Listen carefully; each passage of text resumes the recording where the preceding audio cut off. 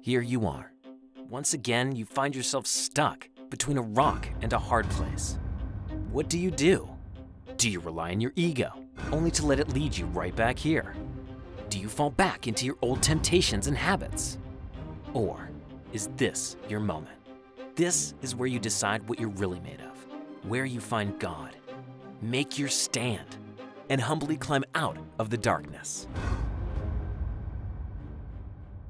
I want to welcome everybody here today in the room, those joining us on the stream and those joining us on TV. We're glad that you're a part of the Sagebrush family. I also want to welcome all of our multi-site campuses. You might be watching from home or on the stream. You might have a Sagebrush location near you and you're not even aware of it. There are 9 different Sagebrush locations that you can choose from. There's even one all the way in the country of Belize. So here's what you need to do, friends. Everybody needs to download the Sagebrush app, because on the Sagebrush app, there's just a ton of information. You miss a message, you can catch up on the message because all the messages are there. You want sermon notes? They're there. You want a daily devotional? It's right there in the app. You want a Bible reading plan? We have 3 different Bible reading plans you can choose from. There's an Old and New Testament Bible reading plan. There's a New Testament Bible reading plan. And there's another one that we have that we call the Story, where it's the highlights of the Bible that tell the story in chronological order of the message of God's Word. Now, there's also a place there that tells you all the different locations, where the service times are. And I'm happy to announce that we have a grand opening this weekend of our Uptown campus. Some friends of ours in the Uptown community, they had a church. They decided that they wanted to go ahead and absolve as a church in their time there. They generously donated their facility to us. We were able to remodel that, and now we have opened it as a Sagebrush campus. If you live in the area of where Arizona, San Pedro area is at, come and check us out. Visit us. We would love to have you be a part of the Sagebrush family. Well, we're in the middle of this series called Stuck Between a Rock and a Hard Place. So let's just get right into the message. We're studying the book of Daniel and everything that he went through. Well, let me start by telling you a story. In the early hours of June 5th, 2002, a man by the name of Brian Mitchell broke into the home of Edward and Lois Smart and kidnapped their daughter Elizabeth at knife point. Now, the little girl was only 14 years old. Well, the following day, a massive search ensued with over 2,000 people participating. But because there was no fingerprint or DNA evidence left behind by the abductor, the police found it very difficult to get much traction in their investigation. Meanwhile, while everybody is searching, Elizabeth was shackled to a tree with a metal cable. She was sexually abused. She was forced to take drugs. She was threatened with death over and over and over again. And during her captivity, she did have some chances to escape, but she was too afraid to take any of them. 2 months after she was kidnapped, her abductor and herself and the family that was with him went to the library to research potential places where they could relocate. And while they were there, a person at the library looked at them and thought they were off. And as you can see, they were a bit off, weren't they? Well, they called the police. And a police detective arrived and confronted them. But Elizabeth's abductor, Brian Mitchell, claimed that she was his daughter and that they were unable to remove the veil that covered her face because of religious reasons. Well, the detective questioned them, and he tried to talk to Elizabeth, but she refused to speak because she was afraid that she would be killed right there on the spot. This is what she later said of the incident. She said, "I felt like hope was walking out the door. I was mad at myself that I didn't say anything, mad at myself for not taking the chance. So close. I felt terrible that the detective hadn't pushed harder. He just walked away." Well, 3 more months go by after that encounter, and Elizabeth's sister all of a sudden remembered, because she was in the room the night her sister was taken, all of a sudden remembered the voice of the abductor, and she remembered that to be the voice of a man that the family knew as a man by the name of Emmanuel. Now, Emmanuel said he was an unemployed man, and they hired him to work on their roof and to rake some leaves. Well, the family immediately got a sketch artist together to draw his face, and the sketch was released to the media nationwide.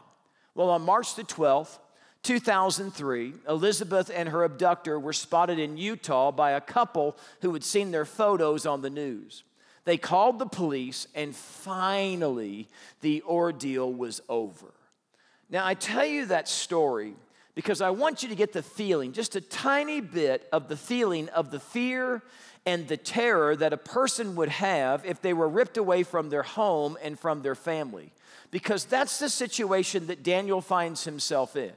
At the age of only 15 years of, the Babylonians have invaded his homeland. They have taken him captive back to Babylon to indoctrinate him into the Babylonian way of life, and this young kid has lost everything. And I only say everything, I mean everything. He's lost his family. He's lost his home. And now he's told what to do. He's told what to wear, and he's told what to eat. They teach him a brand new language. They give him a brand new culture. And they try to force Daniel to worship new gods. Now, you understand what King Nebuchadnezzar is trying to do to these young people, right? All of these things are psychological attempts to try to brainwash the victim. Now, listen, Daniel wasn't the only person that was taken into captivity. It is estimated that Nebuchadnezzar took 25% of Israel back with him to Babylon.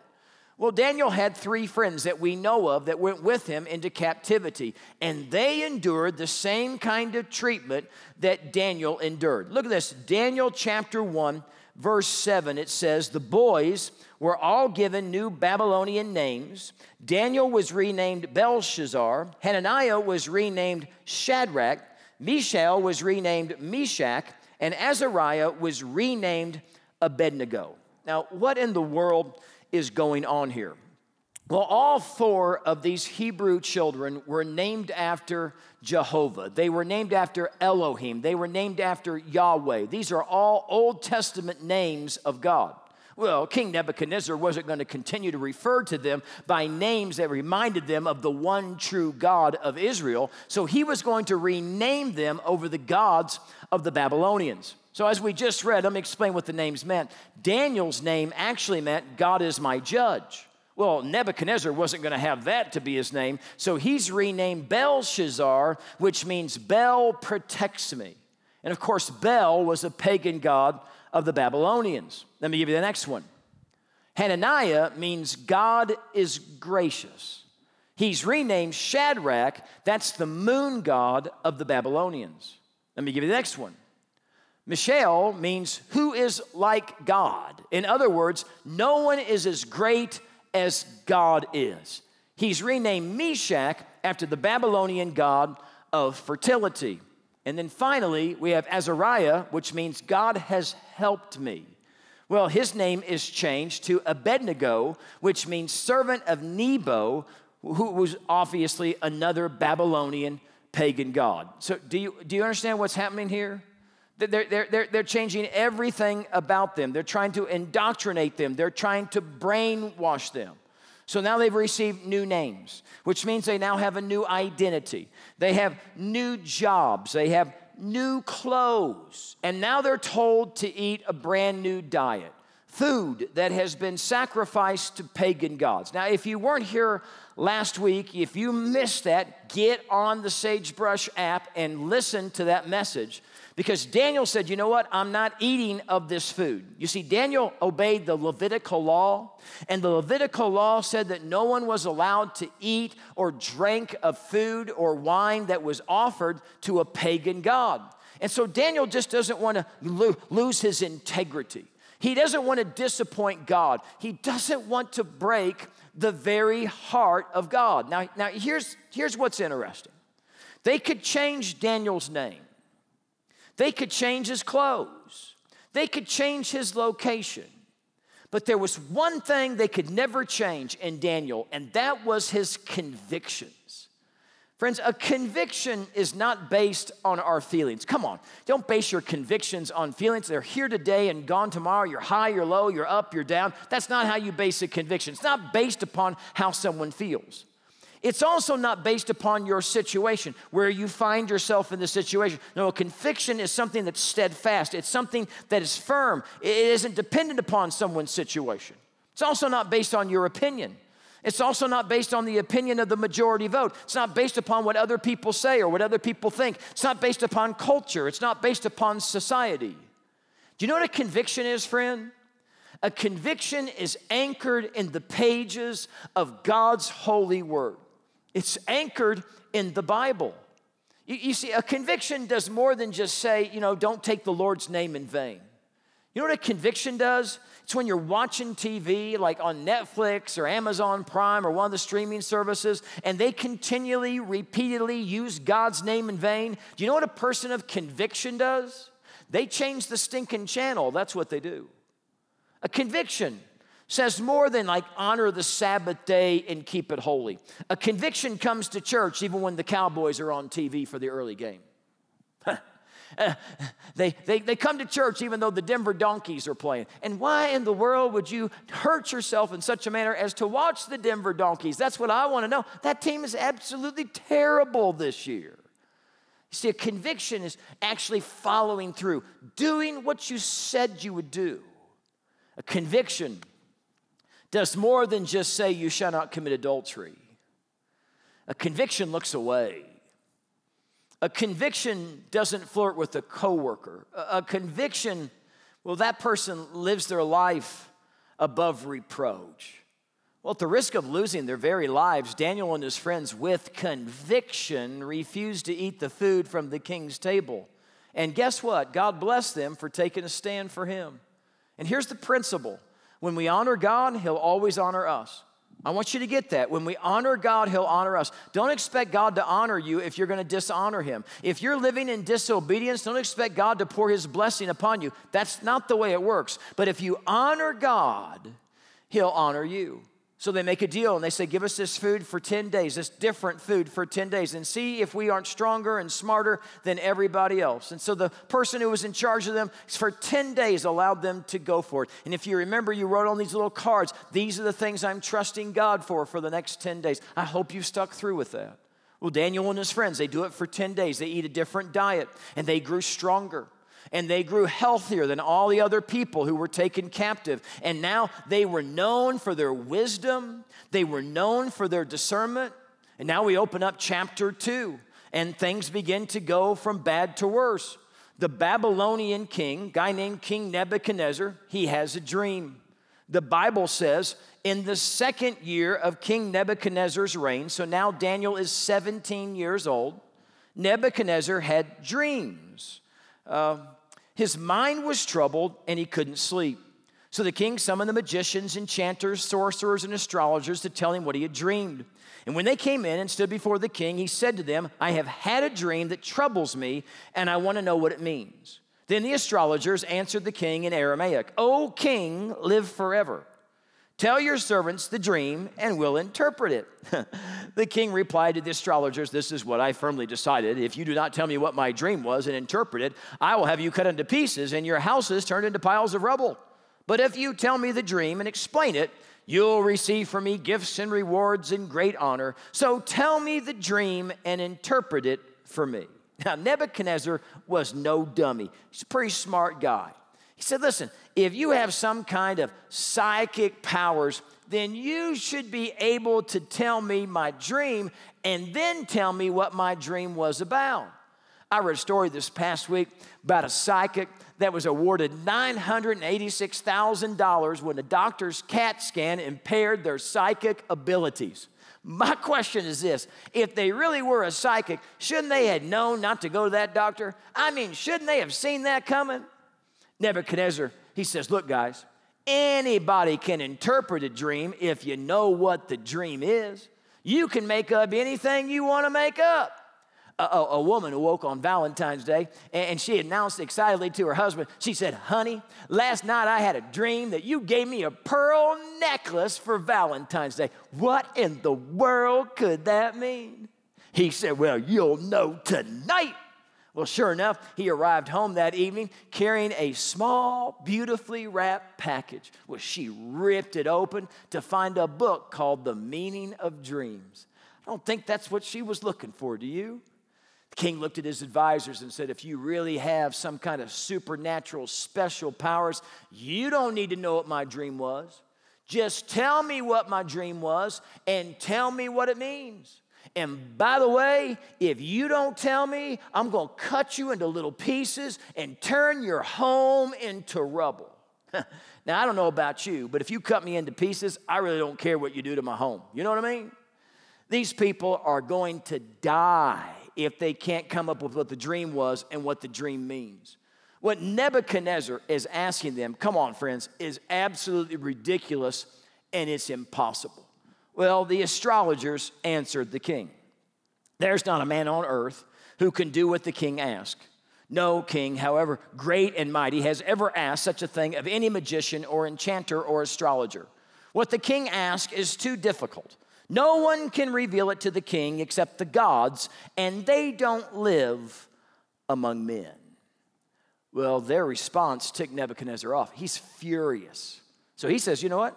You don't have the supernatural powers. You're a bunch of liars. You're a bunch of deceivers. I'm going to execute every single one of you. Now, Daniel and his friends, who have been promoted to be wise men, are lumped in with everybody else. And I'm guessing that they're not with the other wise men when this goes down, because they come to Daniel's house with his friends, and they go there to kill them. And Daniel doesn't even know what's going on. And so when they find out that the king has had this dream, and they're supposed to interpret the dream, Daniel's like, well, give us some time. We've just heard about this. He's so smart, he asked for a stay of execution because they've come to kill him. He says, listen, give me a little bit more time to consult with God to see if our God might reveal what the dream is, and we can share with the king the meaning of the dream. And so guess what? Nebuchadnezzar grants them a stay. Well, what do you think Daniel and his friends went and did? Well, they would do what anybody would do. They got on their knees and they began to pray. Now, when they prayed, Daniel knew that God wasn't obligated to answer his request. Now, if God did choose to reveal the dream to them, it would be an act of God's grace, not because of anything that they did or because they deserved it. They just asked God to be merciful and to reveal the dream so that the one true God, the King of Kings and the Lord of Lords, would be uplifted and get glory and get all the credit. So here's the question you might have on your mind. Why is it that God answers some prayers and doesn't answer other prayers? It's kind of interesting. Did you know this? But the Bible actually lists some conditions to having a prayer answered by God. Did you know that? There are scripture after scripture that says if you meet these requirements, that God will hear your prayer and God will answer your prayer. Let me share with you just a few of these. Number one is this. You have to ask God for what you need. Now that seems like a no-brainer, right? But how many times have you been guilty of never talking to God about what's going on in your life? This is what we do. We worry about stuff. And we get anxious about stuff. And we run it over in our minds over and over and over again. And then we wonder why God's not intervening. We wonder why God's not doing something in our situation. And the reason he's not doing something is because we've never lifted it up to him. We've never prayed to him. We spend all of our time worrying about it. We spend all of our time being anxious about it. We spend all of our time running different scenarios about it, but we never went to the one who can actually do something about it. Friends, listen to me. You can worry or you can pray, but you can't do both at the same time. And which one do you think is going to get any traction in your life? You know, if we're honest, many times we're guilty of not coming to God with our burden. We continue to do life in our own power, in our own strength, and we'll never seem to humble ourselves and just seek the face of God. The second reason many times we don't have our prayers answered is because of this. When we do get around to finally asking God, we don't pray with much faith that God's going to actually intervene in our situation. Here's the bottom line. Many times you and I are guilty of praying faithless prayers. So let me ask you something. What are you expecting God to do in your life? I think we see God do so little in our lives because we expect so little in our lives. You know what I mean? It's like we pray for something and then we walk away and we say to ourselves, well, you know what? That's not going to happen. You know, we go and we say, oh, amen. And then we walk away and go, I don't know if God even heard that prayer, to be honest with you. Here's what you should do, because I know we all have times of doubt. We all have times of unbelief. When you have those moments when you're lifting something up to God and you're just not certain whether God's going to come through for you or not, just tell him the truth. Just say, God, I want to believe. I want to trust you. I want to put my faith in you. I want to believe that you can intervene, but I'm skeptical right now. I'm having my doubts right now. Listen, God's just looking for you to be honest. And God can take that little bit of faith, even if you have faith as small as a mustard seed, God's going to take that little bit of faith and he will intervene in your situation. So give him all the faith that you've got and tell him about the faith that you don't have. Let me give you the third reason. It's because we're selfish. It says, when you ask, you do not receive because you ask with wrong motives, that you may spend what you get on your pleasures. It's a sad commentary about me, but most of my prayers, guess what? They're about me. Bless me, bless me, bless me, bless me, bless me. Help me, help me, help me, help me, help me. Oh, give me, give me, give me, give me, give me, give me, give me. How many times do we act like God is just some genie up in the sky and we just rub the lamp when we want him and he works for us rather than we serve him? And so we get a little upset. We rub the lamp and we say, oh, this is what I want you to do and this is how I want you to do it. And it's all about us. It's all about making our name great. It's all about building up our little kingdom. And then we expect God to do something and then we get ticked off when he doesn't. Let me show you the condition to that prayer already. So Proverbs 21 verse 13 says, if a man shuts his ears to the cry of the poor, he too will cry out and not be answered. God says, listen, if you and I don't pay attention to the legitimate needs of those around us, why in the world should he pay attention to our needs? We got to step back and we got to ask ourselves a question. Is what I'm asking for going to benefit others, or is it just going to benefit me? Is it to lift my kingdom up or to lift his kingdom up? Is it to make my name great or is it to make his name great? Let me give you the fourth one. We're holding on to that which he wants us to let go of. The Bible says in Psalm 66, verse 18, if I had cherished sin in my heart, the Lord would not have listened.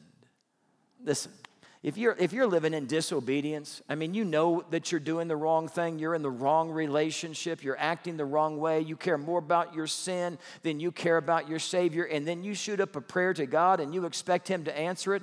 When you're living in deliberate defiance of the God of the Bible, do you honestly think that he's going to bless you?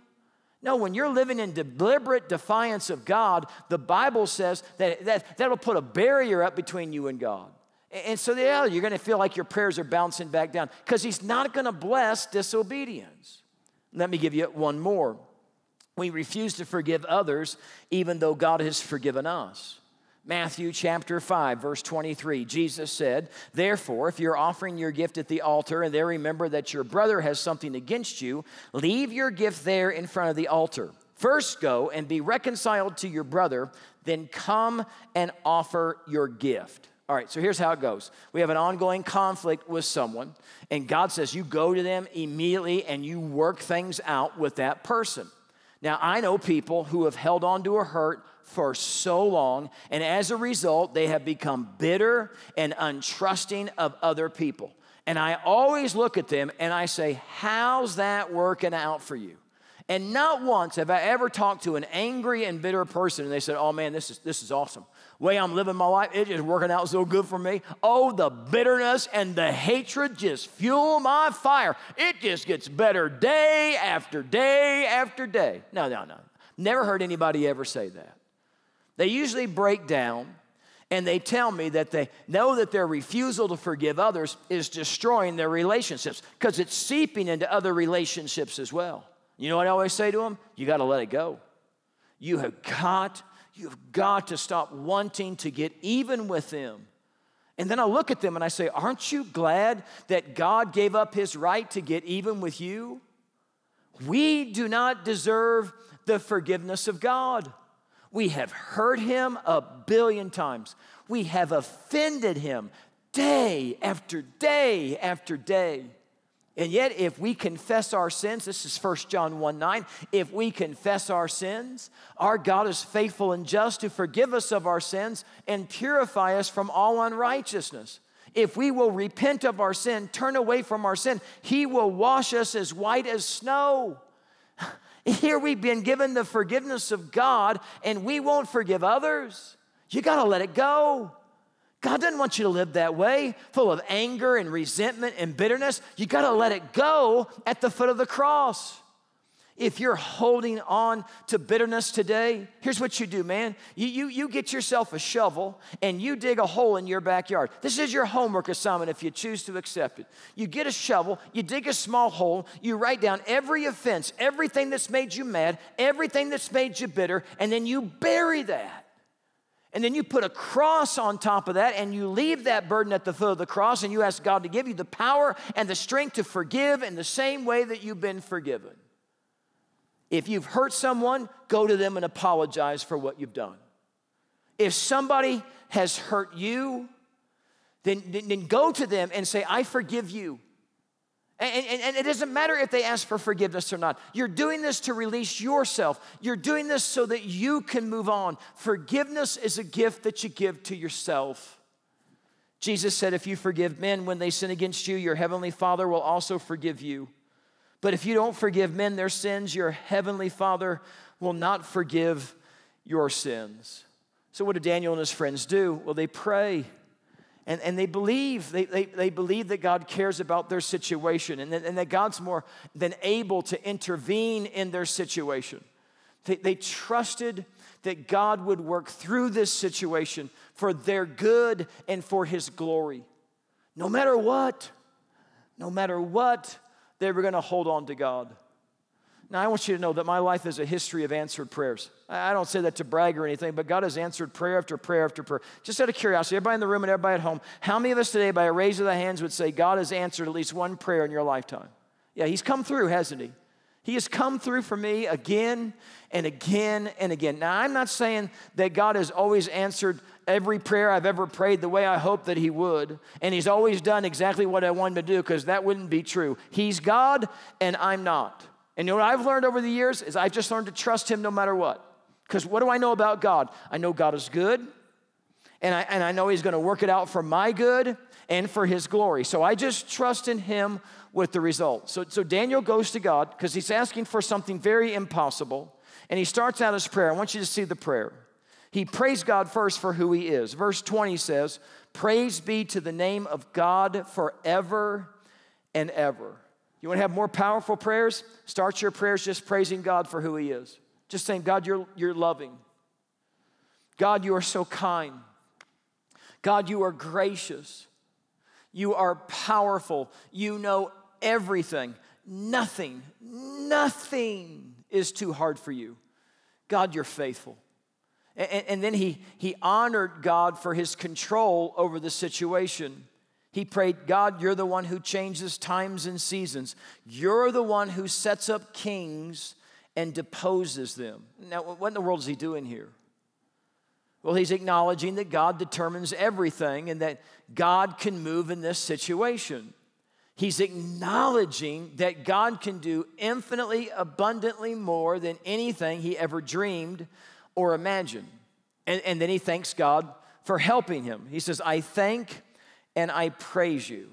I want you to notice he gives God all the credit. He said, you're the one that gave me the wisdom. You're the one that gave me the power. Any good thing that's in me is because of you, and I want to use everything that you've given to me to make your name great, because life is not about me. Life is about you. So Daniel went to the king and he told the king his dream, because God revealed the dream that Nebuchadnezzar had. And look at what they said to him. Daniel replied, no wise man, enchanter, magician, or diviner can explain to the king the mystery he's asked about. But there is a God in heaven who reveals mysteries. Did you catch that?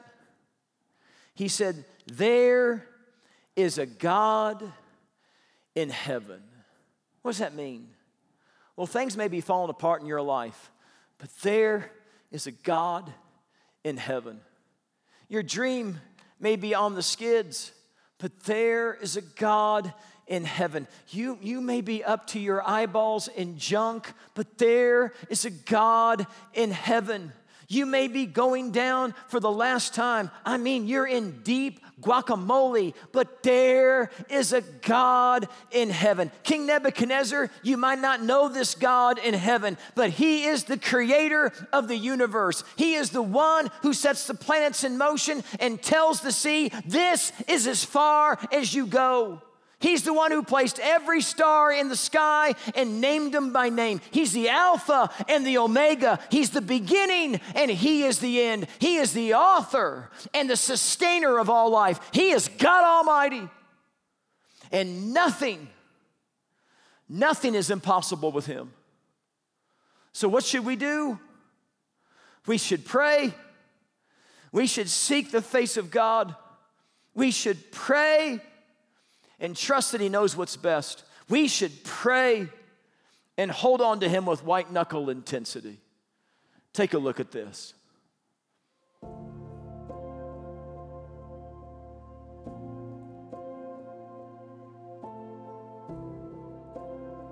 I was about 12 and I was in a lot of pain, and my mom had migraines, and so she knew what was going on. I don't remember a day when I didn't have pain.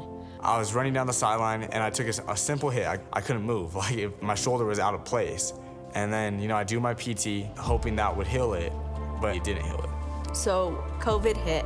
Towards September of that same year is when my marriage really started to struggle, and my divorce was finalized. I've been depressed and been wondering, could he hear me and hear my plea and my cry for help? I was angry. I was confused on why a good God would allow something bad to happen. And I wasn't really seeing his plan, I was just seeing my plan. Circumstances that brought me to the floor in pain also brought me to my knees in prayer. As my faith has gotten stronger, and as I've prayed more, and as I've grown more in my faith, I realize that he does hear me, and it is all in God's timing. I know now that even though there's gonna be trials that I face, and even though this year has physically been the worst year of my life, I've also never been at such peace, knowing that God is gonna be with me through every trial that I face, and through every hardship that I go against. I believe that God says and is who he says he is, because I'm still here. I'm still standing. I'm still functioning. And I believe that God has a plan for me that is greater than I can even imagine. I do believe that healing is coming. I haven't received it yet, but I know that it's coming. Whether it's here on earth, whether it's in heaven, I know that it's coming, and I'm thankful for that. Being able to be at the place where I could give all the glory to God for the situation I was in. This has not been easy, but it's definitely worth it.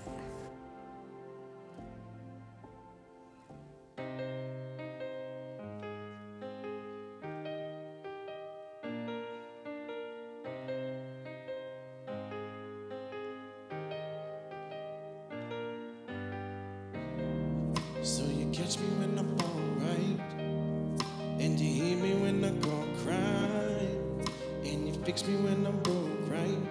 And that's all I need to know.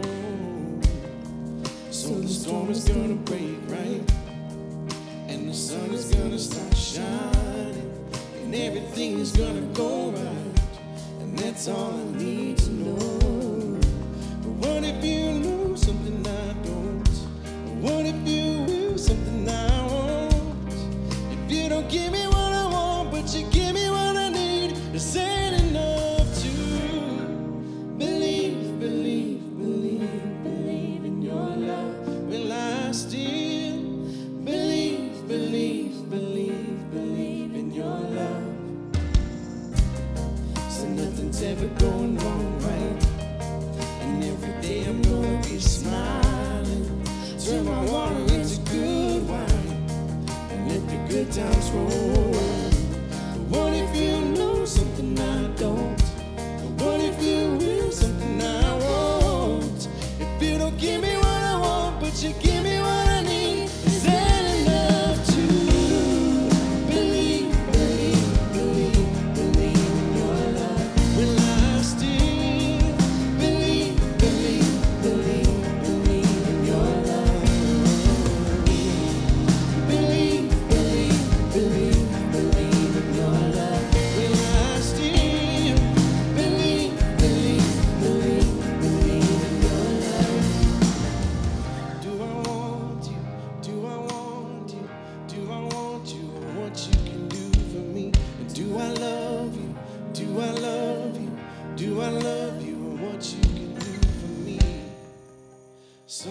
'cause I don't know. But